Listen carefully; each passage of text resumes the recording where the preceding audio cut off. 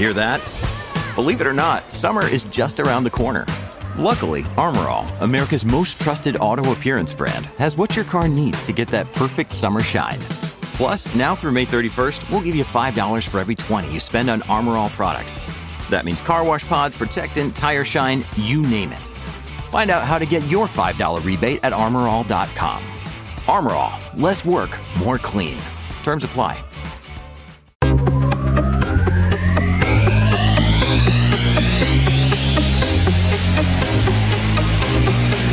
Hi, I'm Mario Andretti, and you're listening to Formula Nerds Cut to the Race podcast. Mario, now that you've reached your big goal, how do you feel as a champion of the world? I feel just fine. It's beautiful. It's what I've been waiting for, and I'm sure I'm going to enjoy this for a long time to come.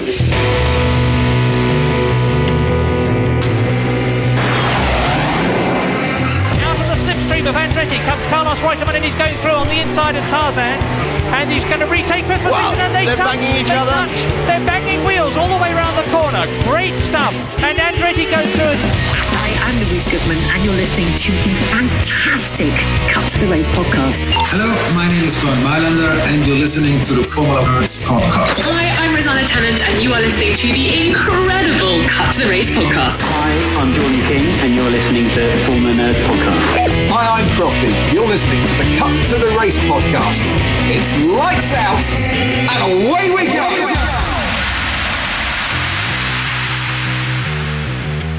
Hello and welcome to the Cut to the Race podcast. Today we have a very special guest. He is a four-time IndyCar national champion. He is a Formula One world champion, a Daytona 500 winner, IndyCar 500 winner. I've got to stop. We'll be here all day. Mario Andretti, how are you? Wonderful, thank you. Thank you for having me, Ollie.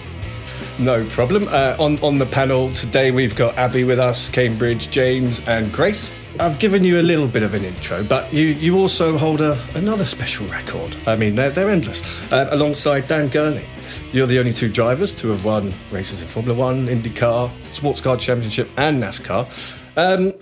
First question's got to be: is anyone ever going to top that? Is there going to be a third, do you think, Mario?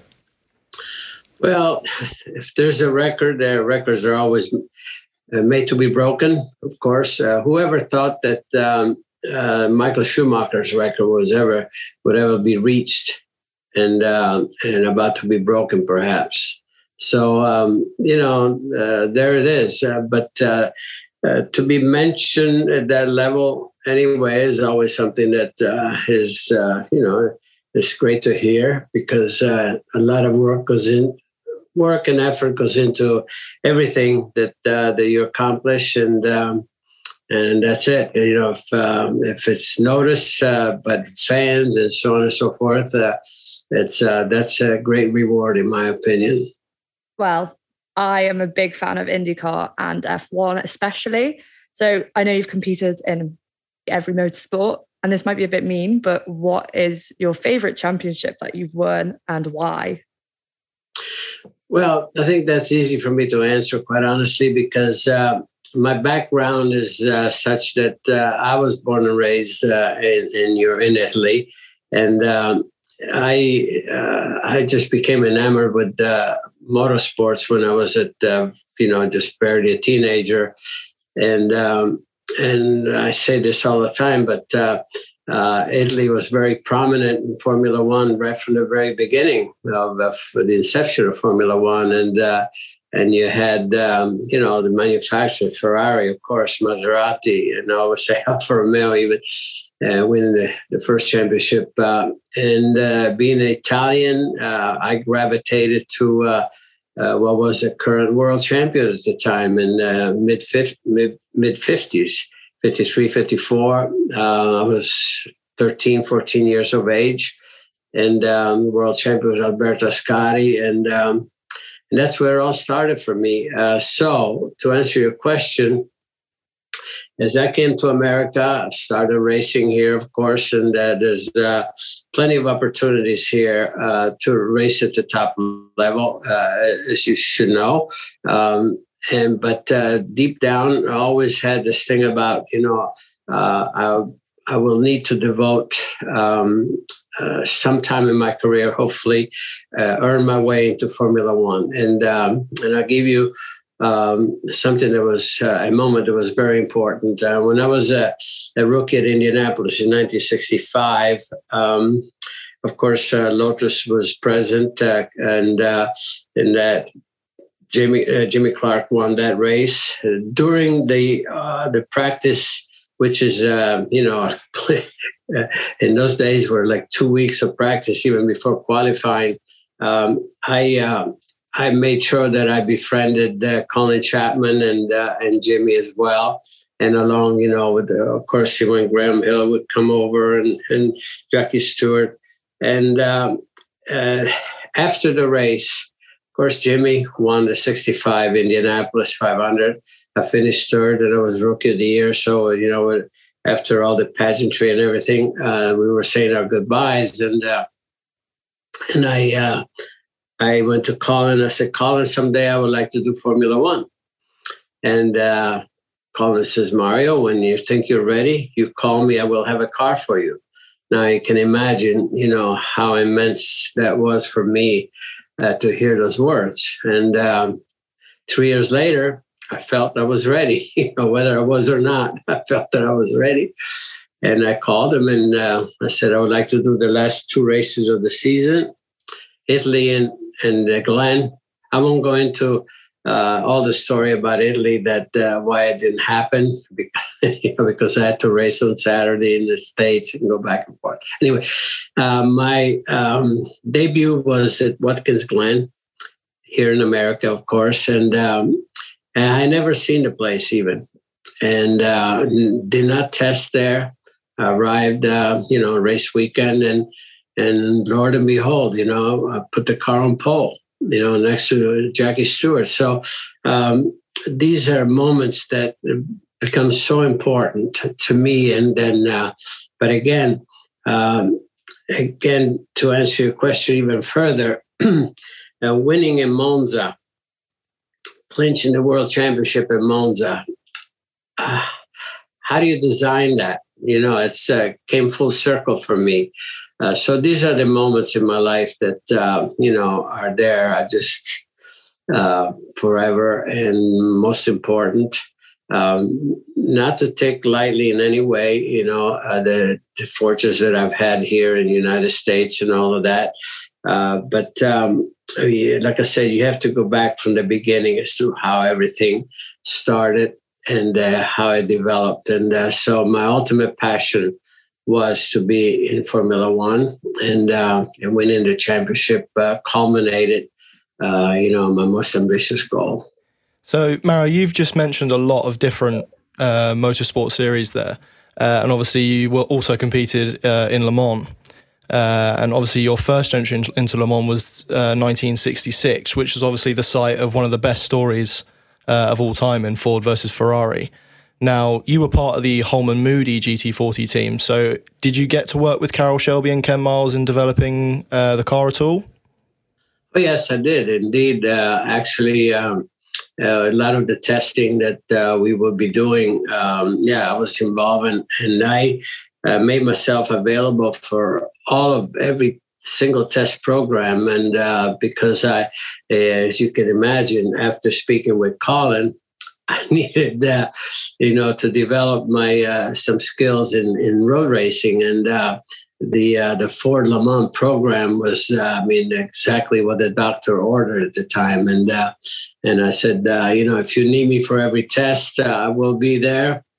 And of course, it was unfortunately Ken Miles. Obviously we had a relationship there, but his demise, happened too quickly, and very unfortunate. But the important part is, Bruce McLaren and I became good friends because he was also part of the development, and after driving all day, we just go out to dinner together and discuss a lot of things. And I had many pertinent questions, to him. And as a matter of fact, whenever he would be taking over on his stint, in testing, I would take a scooter and go to key corners and watch the way he would rotate the car to the corners, and a lot of things that I could observe. He was technically really one of the best drivers, to negotiate, especially the slow corners. And, I had the high speed situation pretty well handled, and so that was, it was incredible for me, to have those opportunities. And so again, as you can see that I embraced that part, and of course, Le Mans, we had some engine problem, which unfortunately took me out early, but nevertheless, great experience for me. Now, Mario, you've raced in many different series, many different championships, and of course, you've therefore driven many different types of racing car. Which presented the greatest challenge to adapt to in your career? Well, they all have their specific demands, and you just. I think you have to, when you approach some of these challenges, you have all that fervor, all that anxiety, but it's good stuff. It's something you look forward to it. And because of that, you just have a tendency to adapt maybe even easier because you really want to be there. And to me, just early on, when I, just first was introduced to the sport, I was driving on the dirt tracks with the stock car that we built. Then I went to 3/4 midgets, and then I won there. And I went into full-size midgets, and I won there. Then I went to sprint cars, and whenever you win in these different categories, you learn something. You learn to adapt. And for me, even at the beginning, of my IndyCar career, that championship was, included, I should say, super speedway, oval, super speedway, short ovals. And there was one road course race in '65 when I won that championship in my rookie year. And I won that one because I really wanted to do that. In 1963, there was only one midget race at Lime Rock, Connecticut, and on a road course. Can you imagine a midget on a road course? And one of the car owners had John Cooper build a rear-engine midget, especially for Mark Donohue to race in just that one race.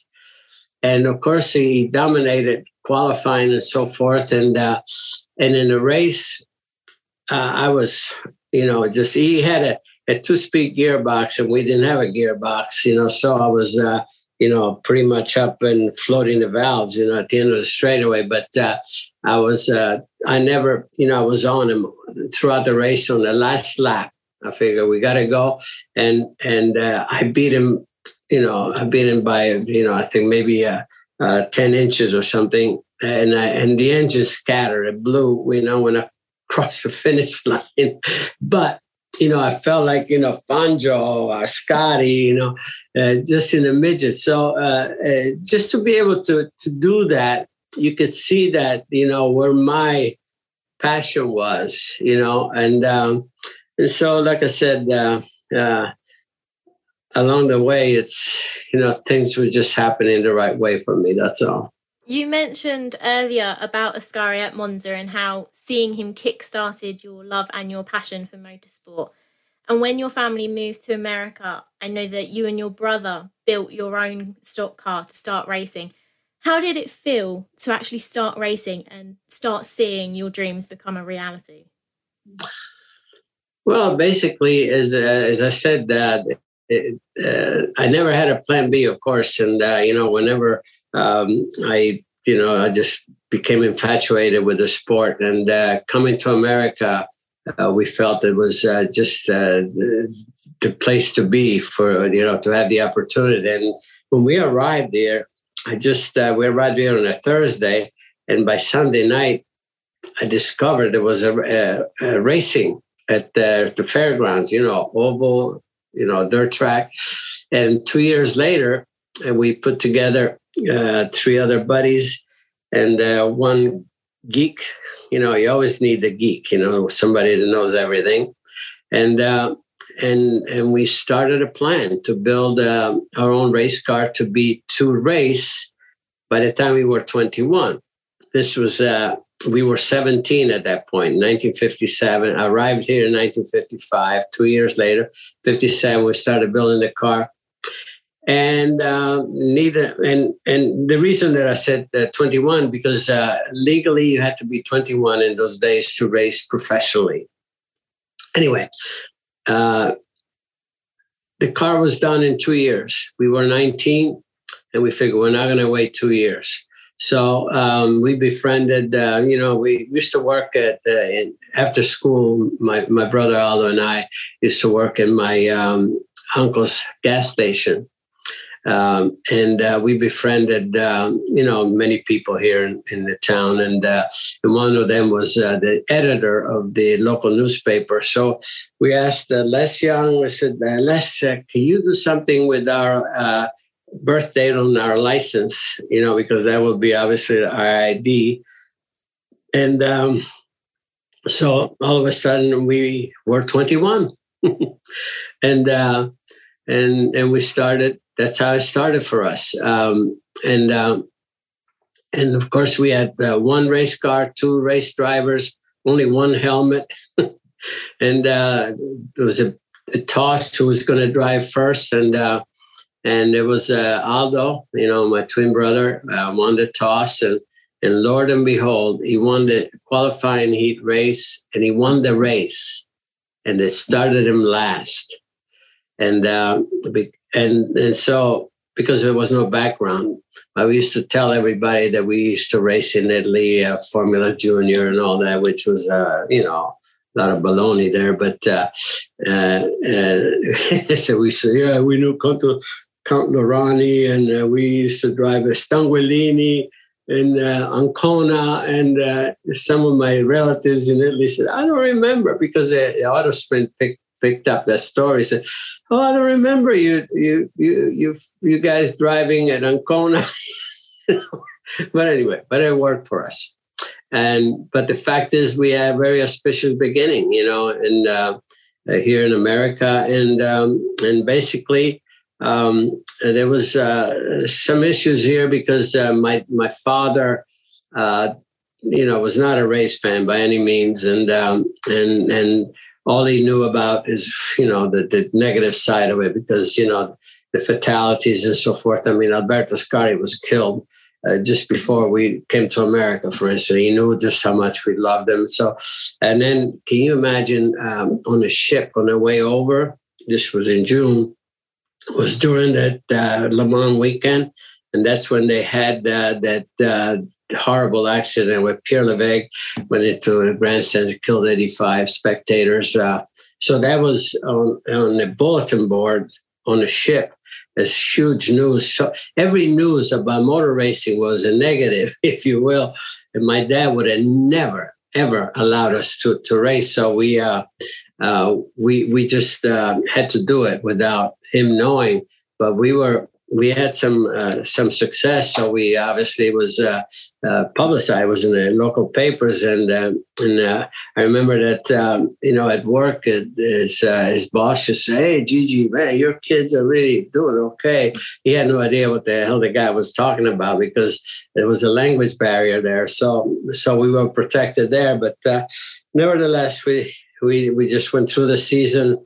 But at the end of that first season, on the very last race, which was the Invitational, and I got a ride with somebody else, and Aldo was driving our car in the qualifying heat. He was already qualified. I mean, he was qualified. He was running second to the track champion, Freddie Adams, and unfortunately, he just he hooked the guardrail and he went end over end. So he had this terrible accident, and that's how my dad found out that we were racing, because Aldo was in the hospital, but so anyway, that was, one event, in our lives that,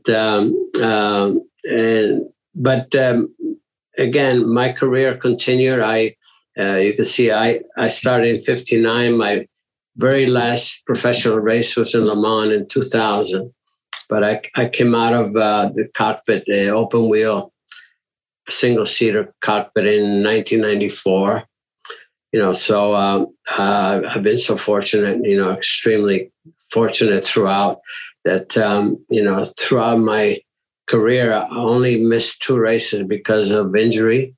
Yeah, and again, it's, especially in those times, you could tell that I was totally blessed.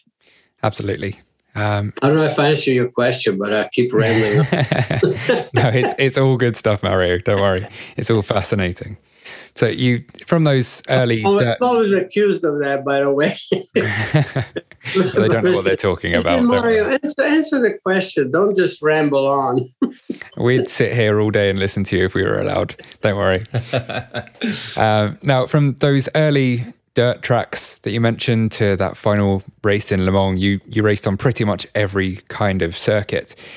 Did you find it trickier to, say, set up for an oval in NASCAR or a street circuit in F1? And out of all the tracks and all the circuits that you ever raced on, what was your absolute favorite? Well, here again, I always say, that wherever I could win, that was always my favorite. But, going back to the question, your question is a very good question, actually. I had to adapt to all the different situations, like even on an oval, there's a difference between a dirt track and a paved track, of course, the way you handle the car. But what I found very, very fruitful for me on dirt tracks is car control, because you basically, you steer, with your throttle more than even your steering. And that really works for you on wet situation, wet conditions. And the other thing that you learn on a dirt track is the grip level changes dramatically through the race. You have to keep searching for grip. And that's what you do in the wet, because the wet conditions change almost by lap, or whether it rains, whether it stops raining, and on and on. So I always found in every discipline that I had the opportunity to race in, you learn something that actually helps you in the big picture, if you will. That it expands your knowledge, and besides the fact that I just wanted to do, I was always curious, but to me, just like, even doing the Pikes Peak, it's doing Pikes Peak is like rallying, of course, especially in those days, when it was dirt. And I did that with the rear engine car. And I was actually, we had some issues, with the, I think with with the fueling situation, I should have won that with the rear engine car, but then I won it the following year with the regular upright, dirt car, and so you talk about adapting and so forth, you just do it. And again, you always learn something new, something different that will apply somewhere else. So, for me, it was just, was a challenge that I really, really relished. That's the only way I can put it. Now, as you just said, the tracks in all the different championships can vary, but one thing that is consistent is the danger and the thought of crashing and that. And you mentioned that your dad didn't like motorsport because all the negative news about it was crashing. And in 1969, you had the crash during the Indy 500 practice. Now, what is it like coming back from a crash? Do you have to train your mindset and mentality to get back in the car? Or is it just a case of, I love racing, I've just got to get back and do it no matter what? Well, Abby, it's it's something that you just don't dwell on the negative. You know, when I, you know, and I had that crash, I figured, oh my goodness, you know, is it all lost? No, I cannot accept that. I cannot accept that, you know, and okay, there has to be another way to do it. Luckily, you know, I had some burns and so forth, but something that could easily be overcome. And we just reverted to plan B, and totally different car. You know, you're talking about 1969, but you just don't dwell on the negative side. You just try to put that aside. I don't want to know about that. I don't want. This is your burns. They hurt. No, I'm okay. I'm okay. You know what I mean? You just start thinking more positive, and you just attack the new situation. And you know, when we actually, it was almost a blessing that that happened. What happened with the Lotus, which was very quick, had a lot of quality, but there's no way that would have been reliable enough to go 500 miles. So as you could see, we the first weekend of qualifying, you know, in those days they had 2 weekends of qualifying, and the first weekend of qualifying was rained out. So we had a chance to, you know, put a lot of miles on the Lotus and try to identify the weaknesses and so on and so forth. And we did a lot of race running, which again, we put miles and miles on the components. And a component, you know, like a rear hub, sheared, and that would have sheared in the race. You know, even if you would have qualified earlier, I would have had to qualify and race that car. But like I said, you know, things always, you know, even then, under those dire circumstances, things happen for the best, because then all of a sudden, Lotus actually, because they had a couple of other incidents, I think Graham Hill actually had a half shaft go, and they had a light crash and so on and so forth. So they withdrew all those the Lotuses. So I had to revert to the Browner Hawk, and which we did not. That it's, you know, intend to race there, but we entered it as a, you know, just as an insurance, and we only have 1 day to practice with that. But still, we even still put it in the front row, in the middle of the front row, you know. So you know, things were happening the right way, and Lord and behold, I finished the race. And you know, then in 65, my rookie year, I finished the race, finished third. In 66, 67, I was on pole both years and dropped out really early, you know, with some issues, engine, and then another one, the wheel came off. And then 68, blew the engine in the first lap.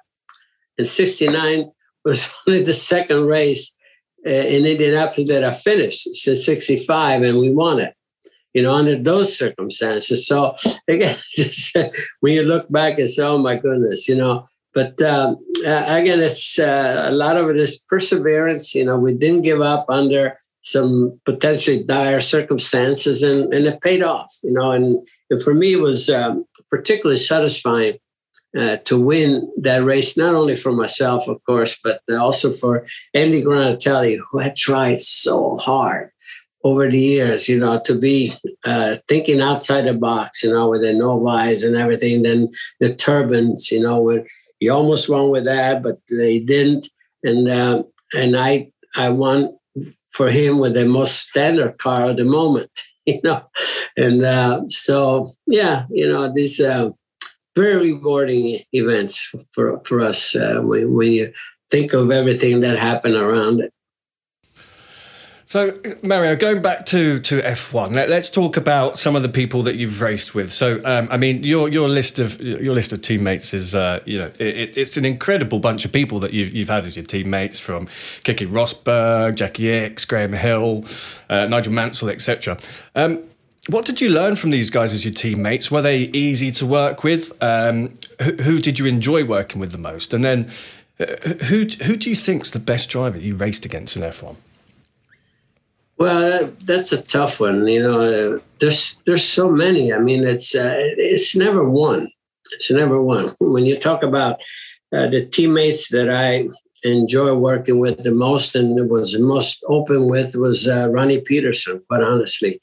He and I were really good buddies. And fierce competitors, no question. We would be out there trying to kill each other, but then we'd have a beer afterwards, and that was important. We were competitive to the point of, he would spend time with me up at, I have a lake resort up in Pocono with all the toys in the world. We up there racing our motorcycles and whatever, and even competitive on the tennis court, so it was good stuff, to have that relationship.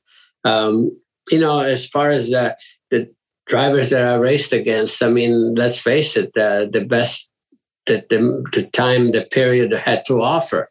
The Jackie Stewart, when you win a race and Jackie Stewart finished second, that's a special day, let me tell you. And or Niki Lauda and on and on. I mean, it's I try not to mention too many names because I'm afraid I'm always going to leave a key name and it will not be mentioned. So, again, to have raced through those decades with the drivers that you just mentioned and others. I mean, it was it makes it so precious when you look back and reflect on things. The opportunity that you had. Some of the drivers that we're talking about are the best that we have ever known. In the sport. So. Yeah, to be mixing it up, with that crowd, it's pretty rewarding, I can say. You just mentioned, obviously, you competed pretty much in F1's glory days, especially from my angle. I grew up watching those sorts of things on the documentaries, at least. So I'm going to ask you, if you can, to rank 3 drivers for me. No pressure. If you can't rank them, don't worry. But Niki Lauda, James Hunt, and Carlos Reutemann. Well, they all had tremendous qualities, no question. I mean, Niki Lauda was as solid as could be always. He was always there. May not have been the quickest guy, always, but he was always there. Always every race that you hope to bring some results in, you had to deal with him.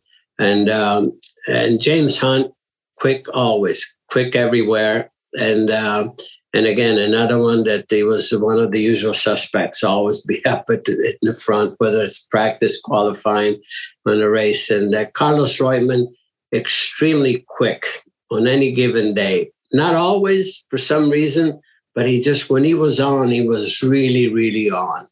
And sometimes, I even watched him. I remember we were in testing in Snetterton, and I could not match his times. And I was watching him, I said, how does he do that? It was that kind of a thing. There's always someone that does something that you feel, man, I don't know if I can do that. But it raises your game too, because you say, I got to find a way. You know what I mean? These are all individuals that make you a better driver. Because even coming on the scene in Indy cars, when I came on, who was the guy during that period? It was AJ Foyt.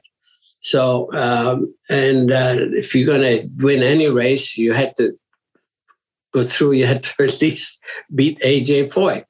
And then, so what did that mean? It meant that it makes you work. You watch every move, watch what they do. Oh my goodness, how does he do that and all that?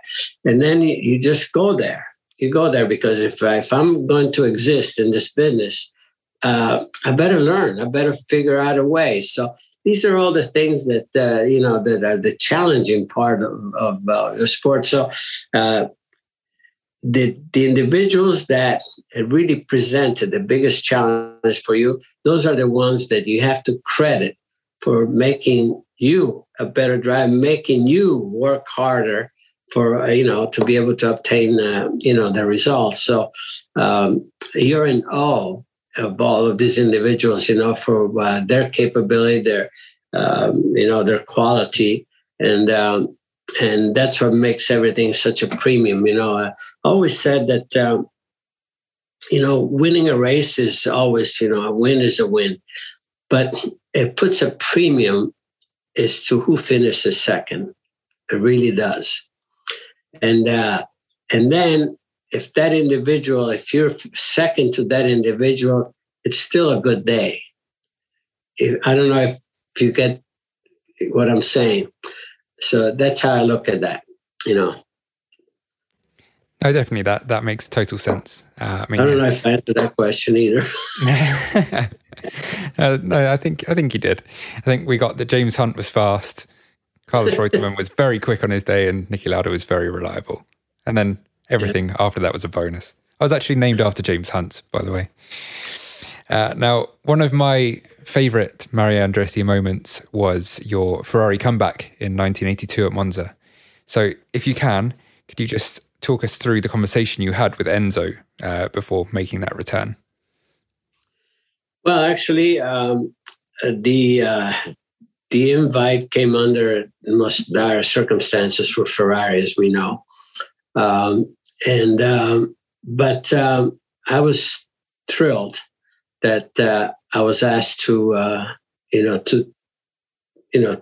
be at Monza to substitute for Didier. And I said, I will do it. I said that I had not driven a turbocharged engine situation in Formula One, so I will need a test. I said, absolutely. He said, we will do that at Fiorano. So you get familiarized with everything about the car. And that's it. I said, that's all I need. And of course, I had the usual issue with my owners, owners, because every one of my contracts, just forbade me from doing anything else unless I had a written permission. And that's even when I was with Colin. And I never really argued that point when I would, do the contract, but I knew that I would do whatever I wanted anyway. And nevertheless, here I'm in the week before the race. I arrive in Fiorano on a weekend, and arrived there on a Saturday, and so had lunch with the commendatore, and then we go to Fiorano. He said, we'll do a seat fitting and so on and so forth, and then go from there. And then you can do all day testing tomorrow after you get rested. Well, once I sat in the car and everything, I said, you know what? I'd like to sort of do a shakedown. So he got all the corners, the safety people around, and I did a shakedown, and we kept going. I did 87 laps that day, and on my last run for Gary, put the qualifying chip, in the engine. I set a track record that lasted for 8 years there. And so I felt so comfortable with the car right away.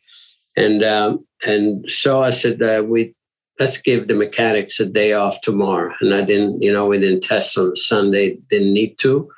And when I arrived in Monza, I had no idea, just how that was going to play out, because I hadn't raced for a year in Formula One, and then a new formula, engine formula, and everything else.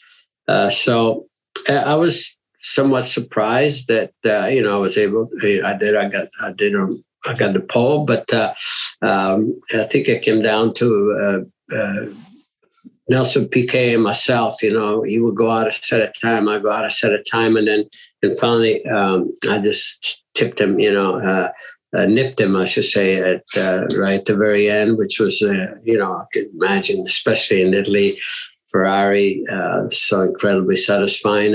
And I had an issue toward the end of the race with lost power on the left side, on left bank with a turbocharger. I think I would have won that race, no question.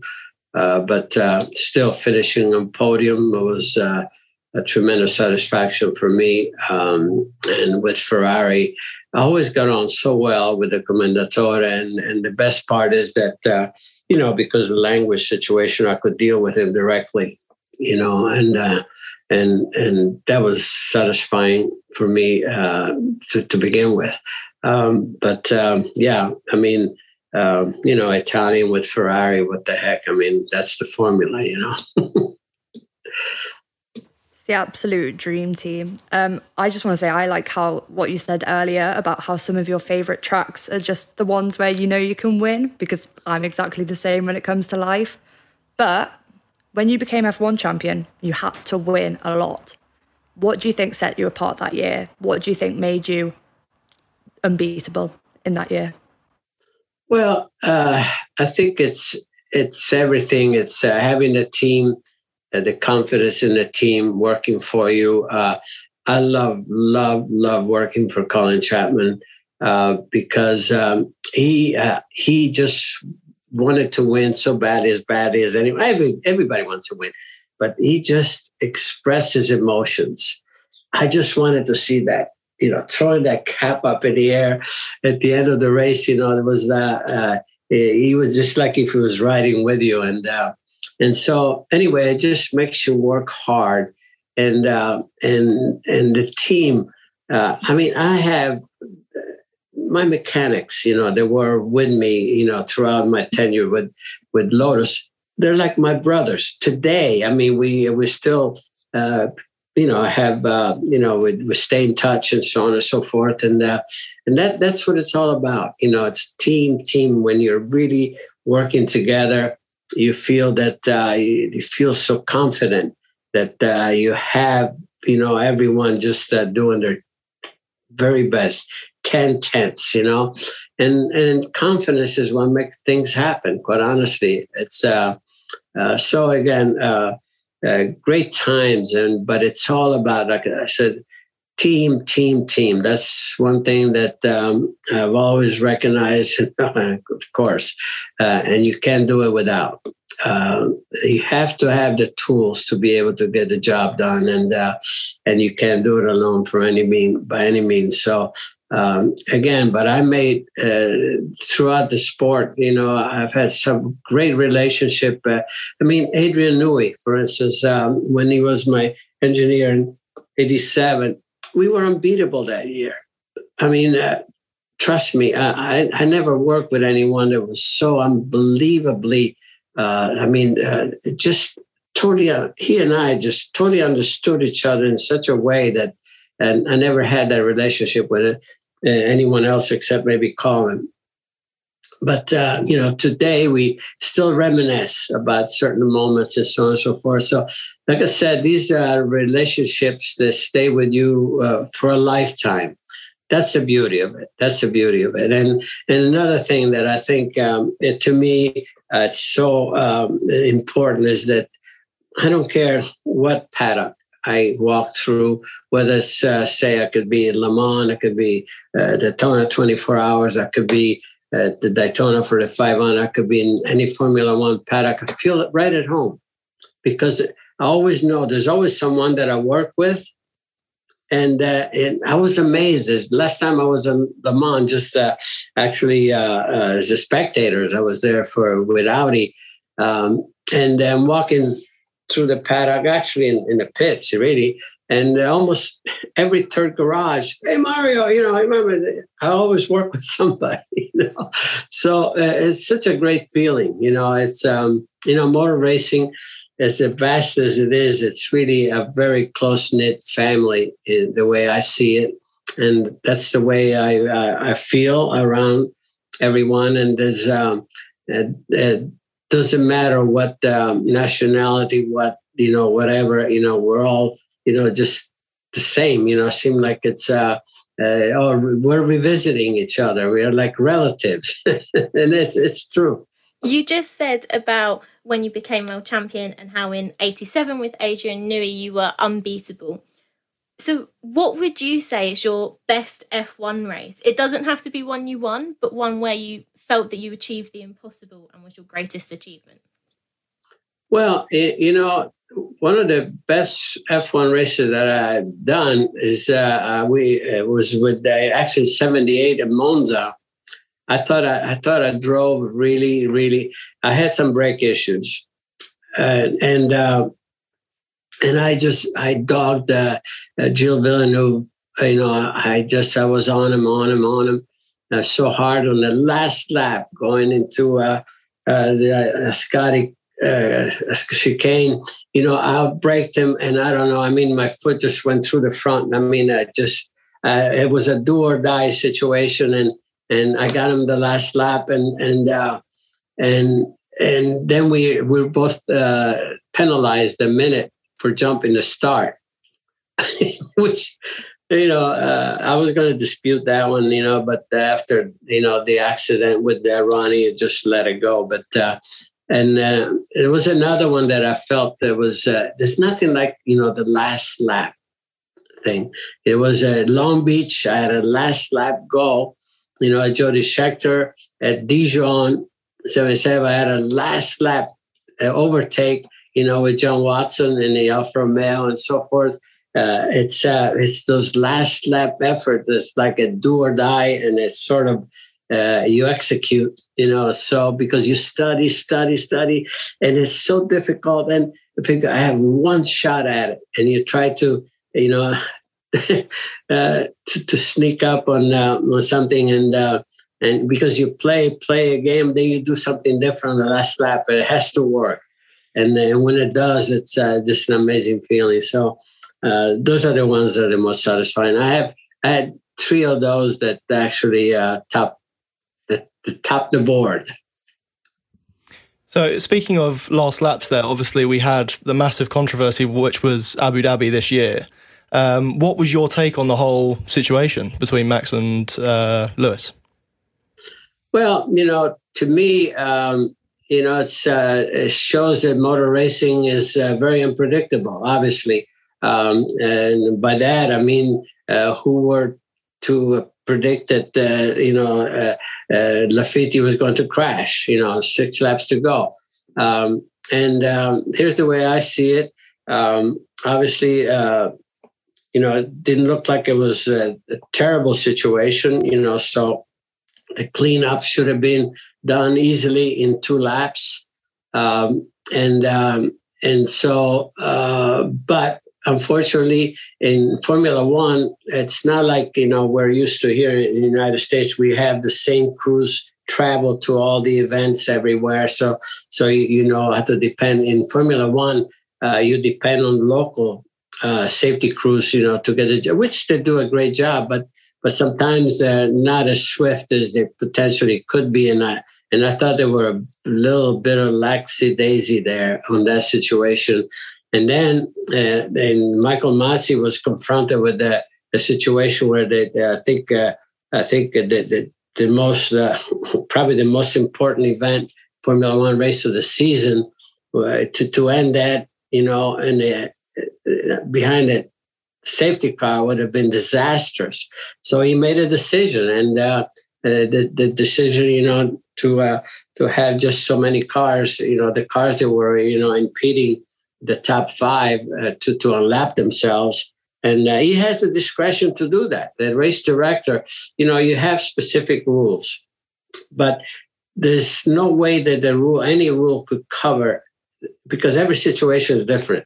So the race director always had,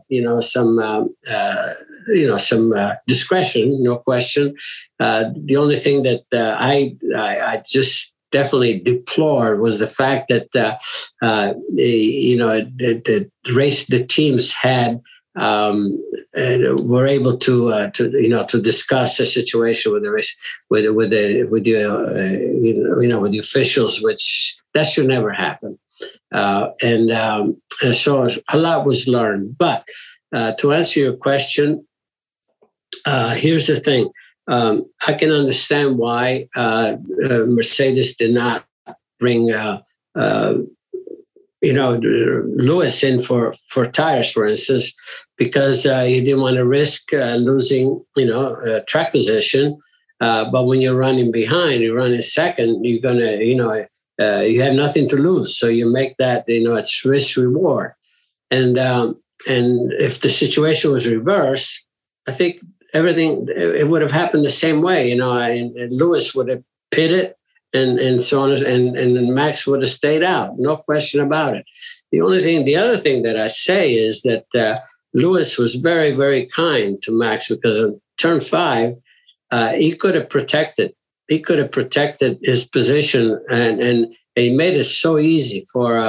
And I think what happened, in my opinion, I could be wrong, he miscalculated how close Max was, because when the green went on, Lewis took off and he was strong, and I figured, it won't matter whether you have new tires or not.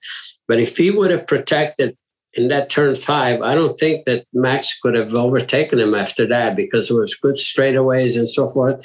But you could see that Max protected his position quite well after that, So, it's one of those things, at the end of the day, you can't say that Max was not a worthy champion. At the two of them, were going toes to toe, toe to toe, all the way throughout the year. And what better situation that going into the last race, with even numbers, and made the best men win, the best situation win.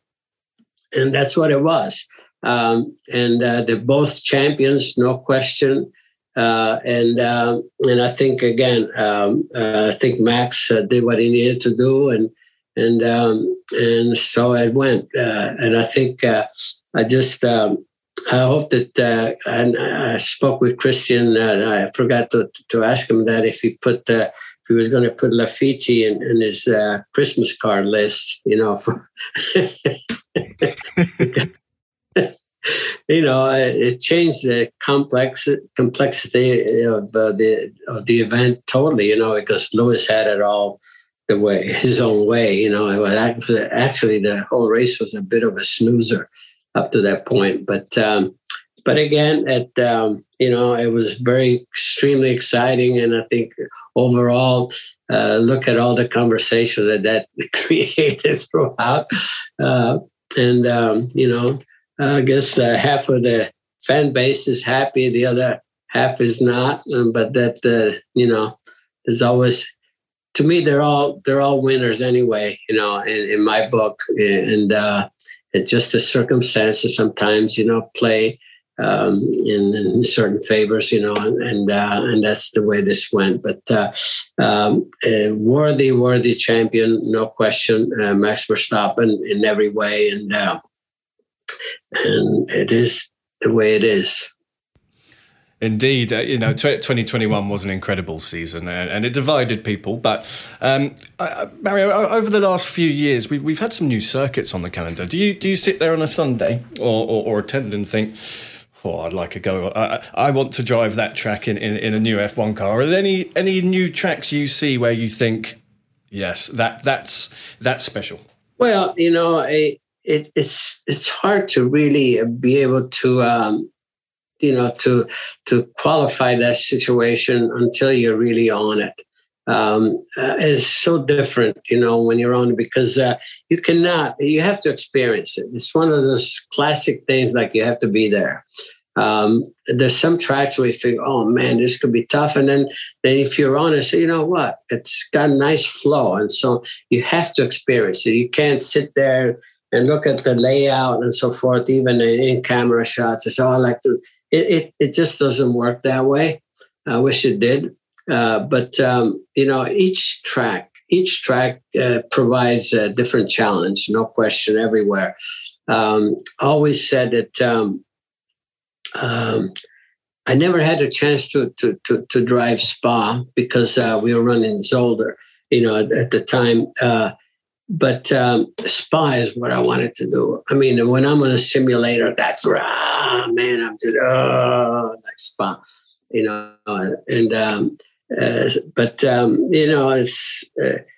I'm just so happy and fortunate that I was able to even experience the old Nürburgring, just before they shortened it and so on and so forth.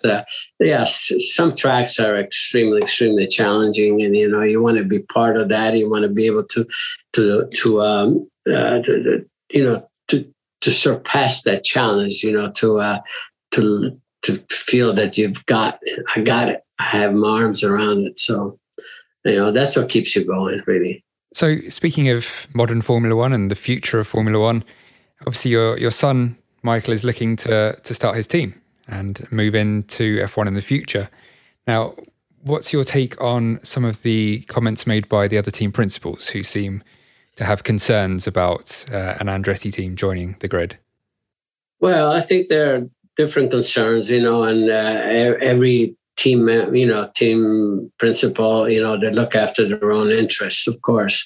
And sometimes, however, you have to look at the big picture. Does this elevate the level and for everyone? And I don't say that by Michael entering it would certainly do that, but I don't think it would hurt, especially since you're going to have it looks like it's certainly 2 and potentially 3 Formula One races in the U.S.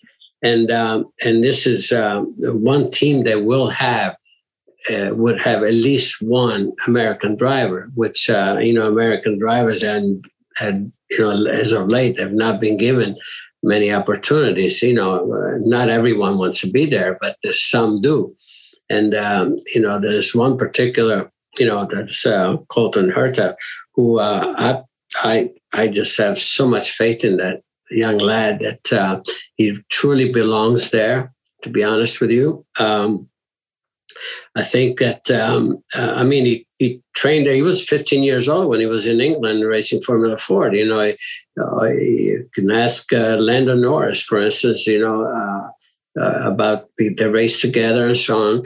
And he's one young lad that came through the ranks even when he came back in the States. When Michael picked him up, he won a championship in the USA 2000. He won championship in the Indy Lights. And then he brings him on at top level. And every race, he won 6 races there. And he was the youngest one to win. The first race, I was so impressed because it was not a strategy. It was pure speed. And he wins, in front of a Wally, veteran, like Scott Dixon, that team-wise and driver-wise, they don't come any better. And then he went on and he did the same thing, in the other races. I think he made a couple of mistakes last year, which is fine for a young lad like that. I think he would have been more of a, I think a contender for the championship. But and he loved to be in Formula One. So here again, going back to that possibility that to have an American driver in Formula One cannot hurt Formula One, especially in America, as far as the sponsor situation, the media, all the interest and the way the interest in Formula One has been fired up by the Netflix, the different, the film about, Drive to Survive.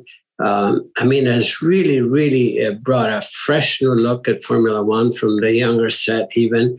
And I think, we would, Michael's team as a team would contribute, to having that. There's a spirit of national pride, as you all know, in Formula One, because it's truly the Olympics of motor sports, because the international aspect of it. I remember even myself. You race here at home and the national anthem is played and all that, and it's fine moments, but to have your home national anthem played when you're at the top step, and whether it's Austria, whether it's Germany, whether it's Argentina, whether it's Africa, you're out there. There's a certain degree of of pride. When, Lewis, he wins in Great Britain, every person in Great Britain, the chest is right out here with pride. That's the beauty of it for Formula One in that respect. And again, with America having, potentially, they're talking about even 3 events here by next year, to have at least one driver represented, I think it would work in a positive way, no question about it. So, Mario, I'm conscious we're very nearly out of time, but I have a special question for you. We ask every single guest the same question. I'm going to invite you into our motorsport time machine. In this time machine, you can go to any event, any series. You could be driving or you could witness. When we asked David Croft, for example, he went to the first ever British Grand Prix in 1950. If you could go anywhere, any time in history in motorsport, where would you go and why? Well, where I've never been, which would be, I just, for some reason, I want to go to Singapore Grand Prix. I want to go, I've been to Bahrain. I want to go to Abu Dhabi. I don't know why, it's just something that it's where I've never been, so to speak. So if you'll invite me to go there, I'll meet you there. I'll meet you there. Thank you very much for your time. We are up, but it's been an absolutely fantastic hour that we've spent with you. So thank you so much, Mario. I've certainly enjoyed myself. Well, thank you for having me, everyone. Great speaking with you.